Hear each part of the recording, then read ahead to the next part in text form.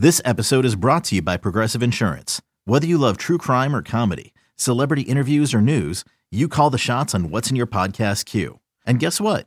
Now you can call them on your auto insurance too with the Name Your Price tool from Progressive. It works just the way it sounds. You tell Progressive how much you want to pay for car insurance, and they'll show you coverage options that fit your budget. Get your quote today at Progressive.com to join the over 28 million drivers who trust Progressive. Progressive Casualty Insurance Company and Affiliates. Price and coverage match limited by state law. Hey, welcome in, Stinking Truth Podcast. Mark Schler alongside my co-host, Mike Evans, Millennial Ben, producing the show. Want to thank our presenting sponsor, the great folks over at Bet Rivers. Bet with a winner. Bet with Bet Rivers also for your barbecuing season. Stinking Good Green Chili. Check us out at stinkinggood.com. We've got chili. We've got the green chili. We've got the queso dip. You're absolutely going to love it. So stinkinggood.com for more information there. Mike, how are you, buddy? I'm doing good, doing well. Normally we like to keep things upbeat in this time that we get a chance to chop it up when it comes to talking about the NFL. But sad news to kick it off with one of the all-time great characters in NFL history, Tony Siragusa, passing away. Yeah, you go back to well, obviously he's a free agent, signed in I think 1990 by the Indianapolis Colts, and then he was kind of a role player, became a starter I think in his second or third year, and just became a kind of a dominant force, a guy that you just really couldn't move. Obviously, a huge dude, and just became kind of legendary in his time with Baltimore and part of that 2000 Baltimore Ravens defense. And it's so, it's just so interesting to me. Like, I was playing at that time. I played against Goose quite a bit over the years, both in Indy and both in Baltimore. But I'll never forget us going in a playoff game out to Baltimore during that 2000 season. And so the Broncos travel out there, and we've got this whole game plan. Like, we're going to put it together. Like, nobody runs the ball against the Baltimore Ravens, right? And you put them on film, and Ray Lewis is running around just unencumbered, like nobody's touching him. And it's just freaking tackling practice. He's crushing people, right? And it's Sam Adams and it's and Tony Siragusa. And they're both just big, huge, gigantic humans, right? And they're just eating up blockers. Meanwhile, linebackers are flying around. And so anyhow, we ran the ball against everybody. Like, we could always run the ball. And, we're sitting in meetings all week, and, your coach is approaching you, your head coach, your O-line coach, the tight ends coach. Here's how we're going to run it. This is why we're different than everybody else. This, blah, blah, blah, blah, blah. On and on and on it goes. So we convince ourselves during the week of practice, this is going to be different. This is the way it's going to go, right? And we're going to da-da-da-da, and we're going to run the ball, and we get out there. I'll never forget about the third quarter. We got, it through 3 quarters of football, we got about 37 yards rushing. And Alex Gibbs just looks at me.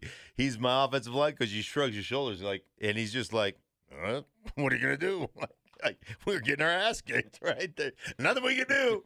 And it was really Siragusa and Sam Adams. And he went on, 10 years at Fox, being a sideline guy. And my producer at Fox, Barry Landis, was his producer. And, there's just one thing about Tony Siragusa, man, there was this Teflon nature to him. Like, he was indestructible. Like, no matter what he did, it just seemed to turn to gold, And I'm just sad. I'm sad for the loss. I didn't know him well, but I've been at several events with him. Larger-than-life personality, funny as all get out. He's just that prototypical kind of big Italian. Like, it just is like he is like right out of Central Casting. And my heartfelt condolences to his family and to everybody that he impacted. The one thing about Tony, man, if you were around him, dude, like, it was light, it was breezy, it was easy, and he made you laugh. So. When he became really notable for doing. He wasn't a sideline guy. He'd be standing behind in the end zone. Mm-hmm. And I loved listening to him because I got a sense listening to him, I don't know if he knows the two teams that are playing. Right. I definitely don't know how much study he's put into this game, but he's just kind of riffing on whatever. Right. And it was so authentic. I loved it. Yeah. Yeah, I don't think this guy was grinding through tape all week, Mark Schlereth style. no, I probably. But that's not what he was asked to do, and he Right. was really good at what he did. Probably not, but he was a personality. You know people were sneaking him hot dogs down there on the side. Well, not sneaking. He was just eating hot dogs, slamming beers, right? And just enjoying the game. Every now and then they throw down to him like, I have no idea. Back to you. But that was Tony, man. Just like it was. And he could play a little, huh? Oh yeah, you never had to worry. I mean, I think over the course of his career, he had about 20 sacks. He fell into them. Other people, and not that he was. You never worried about Tony beating you one-on-one in a pass rush situation. I mean, he may get pocket push because he's so big, and then the other pressure quarterback steps up, he slides off and gets one of those what we as offensive linemen would consider garbage sacks. But dude, you weren't moving them off the point. Like you're just not. Like you're just working for a stalemate. You weren't up kicking Tony Siragusa. No, I up kicked him all the time in pass rush because there's he's never gonna beat you. But when you run, you coming off the ball, and you're like, my feet are moving, but the pile is not moving. Well, from a football standpoint, is that what that Ravens defense was able to do? Is it something that teams try to and can copy today? Can you play that kind of style where you just have two huge mammoth guys in the middle of your defensive line and build your defense around linebackers playing downhill, or is that time come and gone? I think for the most part, Mike, it's come and gone. The league is so much more based out of 3 wide receiver sets, 1 tight end split from the core. It's just a spread offense, and those guys can't get to the quarterback. Now it's more about, hey man, we've got our NASCAR package where we've got 4 defensive ends in there. We've got 2 defensive ends playing inside, and then we got outside linebackers, and that's how we base nowadays. Everything is based out of nickel. It's no longer base. It's no longer, your 4 defensive linemen, your 3 linebackers, and your 4 DBs. Now it's 5 DBs, 2 linebackers, 4 D linemen, and maybe it's 4 linebackers and 2 D linemen, but that's kind of how everything is based now. So, and the other thing, the fact is, and I hate to give you credit, that, but I'm going to give you some credit.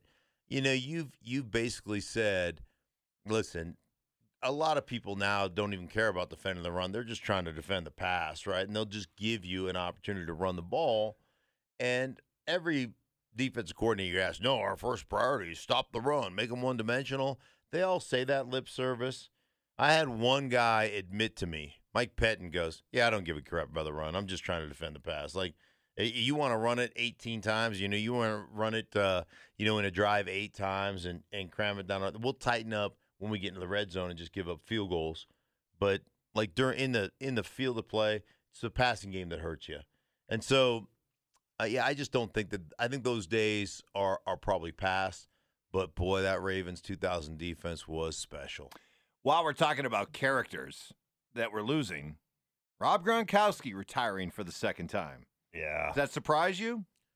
It doesn't surprise me. I mean, just the way he plays the game, he's taken a beating. He's had, a knee. He's had the arm thing. He plays with that big brace on his arm, that broken arm, elbow. It takes a beating. It takes a toll on your body. Now, would I be surprised if at Week 9, all of a sudden, Tom Brady calls him and says, "Hey, dude, we're making a push. We're 7-2. We're making a push. We could really use you." Would I be surprised if Gronk goes, "All right, I could make that work"? No, I wouldn't be surprised. But I wouldn't be surprised if Gronk just said, "I've had enough. I'm done. I'm just going to go find other things to do. I'm going to go on a party cruise." And Gronk is the ultimate meathead who's really plays the role of meathead perfectly, but is really sly like a fox. One thing you got to understand about Rob Gronkowski is, he comes from that meathead kind of, the whole family is that way, and you think that they're like they play themselves off as not bright and and cavemanish. And Gronk is a very intelligent dude. You know that he has lived since he got into the league. He has completely lived off endorsement money. He hasn't spent a dime of his. And that's $73 million that apparently, if legend is true, he hasn't touched. Yeah, he's just put it all away, invested it all. He's lived off of endorsement money, which is probably pretty close to what he's made in his career, or at least maybe half of that. And I could see him, touring around, like I said, doing the hey, it's we're taking this. You know how they do those like throwback cruises, like it's the hey, jump on this cruise, and it's the guiding light cruise, right? And whatever it is, it's Rob Gronkowski's party cruise, yes. Right? But I always thought that as long as Brady was playing, that Gronk would play, because the two have such a great relationship on the field and off the field, and plus, he's not going through the meat grinder that's New England and the Belichick way. He's been able to do it his way, and it seemed like he was rejuvenated. And he only missed 4 games in 2 years in Tampa. I thought he'd keep going, but he doesn't. Let me ask you about his legacy. If this is it for Rob Gronkowski, okay? Let me give you this scenario. All right. The aliens are invading. The aliens are coming. All right, they're coming. And the fate of our world depends on a football game. And you can have one tight end in his prime to play with the world on the line against the aliens. Who would it be? Wow. Well, give me a list of tight ends. All right, well, you've got the obvious. You got the guy you played with who's in the Hall of Fame, Shannon Sharp. Right. You got guys like Tony Gonzalez. Mm-hmm. You got even really good tight ends today, like a George Kittle, for example. Am I leaving anybody else out? Kellen Winslow would be a guy. Mike Ditka back in the day. And Gronk. Ozzie Newsome. Mm-hmm. Gronk. I tell you, here's the thing about Gronkowski, that I think probably at this point he'd probably be my guy. I mean, obviously he's first ballot Hall of Famer, right? Goes directly in, first ballot. One of the great tight ends that ever played. Like you can make an argument. Like, I don't think there's any arguing when you say there's only one position when you say best ever at his position. There's places you can argue, but Jerry Rice is the best wide receiver. Like, everybody goes Jerry Rice, and then your list of whoever is second. Gronk, I don't think there's any arguing that you would say that Gronk is a top 3 all time. There, you may be able to pick holes here or there, but top 3 all time, like he would be in everybody's top 3, right?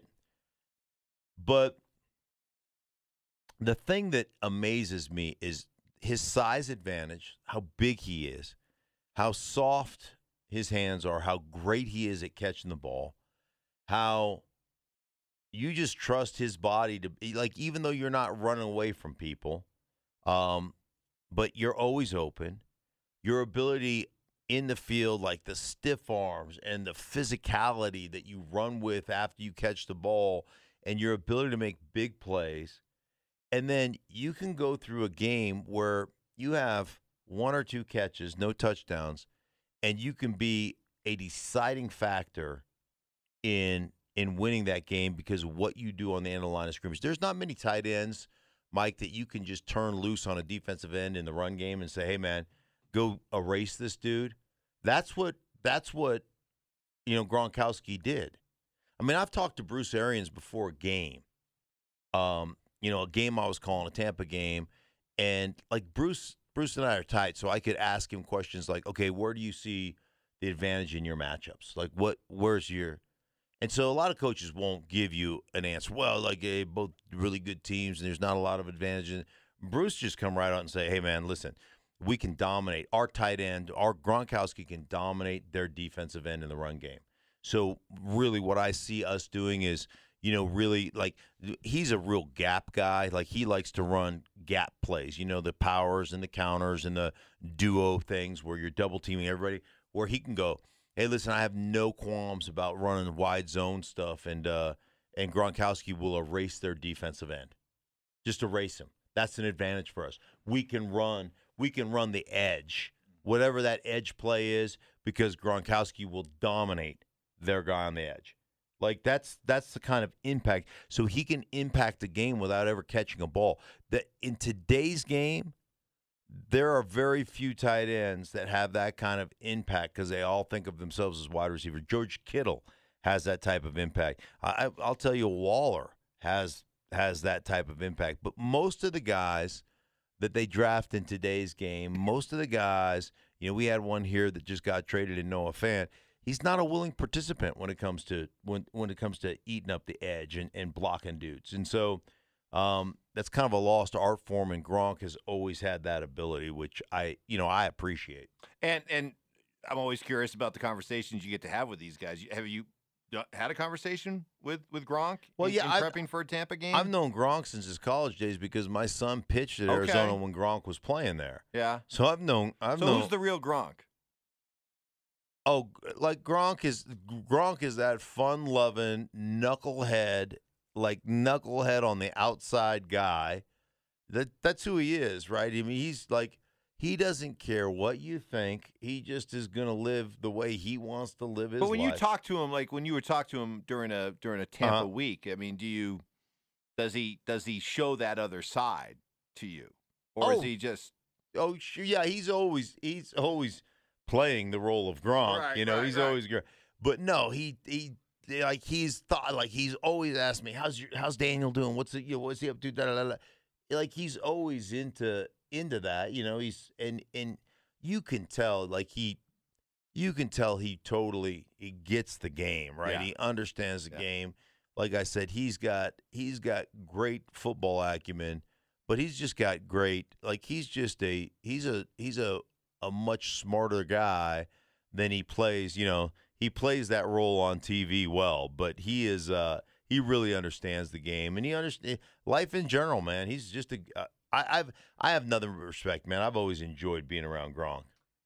Well, you go from Rob Gronkowski to Deshaun Watson. There's no easy transition here, so let's just do it. Deshaun Watson apparently settling 20 of the 24 cases against him. Correct me if I'm wrong, but wasn't this right at the start, Deshaun saying to everybody, I'm not going to settle? I want my day in court. I'm innocent, and I want to prove it. What happened to that? Well, obviously, anytime you settle, even though you say this is not an admission of guilt, it's an admission of guilt. Of course it is. Right? I mean, especially with 20 of them. Right. And so, I think Deshaun looks at the inevitability of missing time, and he's going to miss significant time. How much, I don't know. You said last week you think it could be the entire season. I do. So I think one of the things that you're trying to do here is you're trying your damnedest to put the ball in the NFL's court.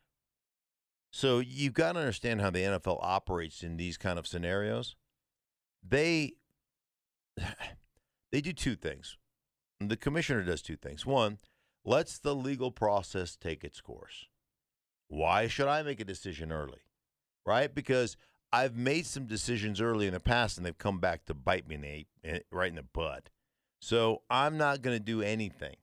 I'm going to let all the information trickle out, and then when it's all said and done, then I'm going to sit down with everything that's out there, and I'm going to make what I think is the best decision for our league. Now, one of the criticisms you hear from coaches, and I've heard this from multiple coaches, is them doing that puts all the onus back on the team. And they're like, well, we'd like some direction from the league. And the league is like, well, we're not giving you any direction until we get all the information. So you guys can do whatever it is you want to do. And, I mean, think about last year in Houston. It was the Texans that suspended. He could come to practice and do everything, but the Texans wouldn't allow him to play. So I think for Deshaun Watson, what he is trying to do is expedite the process. Let's get it out there. Let's get it done. Let me write, this is the most expensive massage in history or massages in history.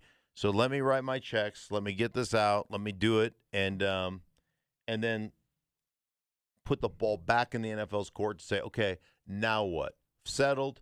There are all the papers are signed. There are what do you call those when you don't want anything disclosed? Non-disclosure agreements. Yeah. And NDAs. Yeah, NDAs. And so here we go. Like, you guys, NFL, it's in your court. What are you going to suspend me?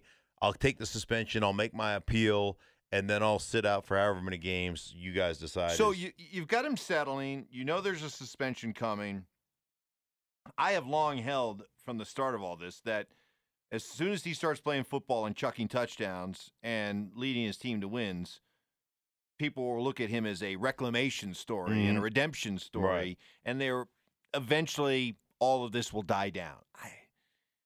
I got to admit, I'm not so sure now. I don't know. Is this something that you think he's going to be able to play himself out of the shadow that's dogging him right now?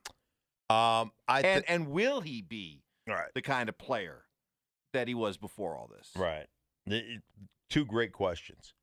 I mean, it's hard to take all the time off that you've taken off and not by your own accord, right? But you're not practicing as much last year. You're not getting to play in any of those games. Here's a guy that's had multiple. Then he had 2 ACL reconstructions as well. Still a young guy. But, yeah, that's a lot, Mike, and it's a lot of time missed to think that you're just all of a sudden going to be, come back and be a superhero. I have my doubts on that. Then the other thing is, how do you respond? There are two types of guys. There are the guys that have issues, off-the-field issues, and the field is a great sanctuary for them because they can forget about their problems and just play. And then there's guys that are on the other side of that ledger. Like, I'm one of those guys that if something's going on in my personal life, man, I'm human, and it will affect the way I play.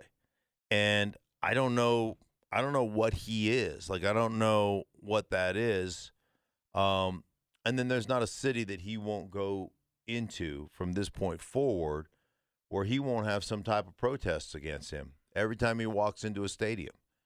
So, yeah, there's a lot. There's going to be a lot to deal with, and this is a lifelong ramification, and there will always be a yeah, but caveat at the end of Deshaun Watson's name. Regardless of how much of a reclamation project, and there are many, many people that will forgive you. There are many people that will say, hey, man, you know what?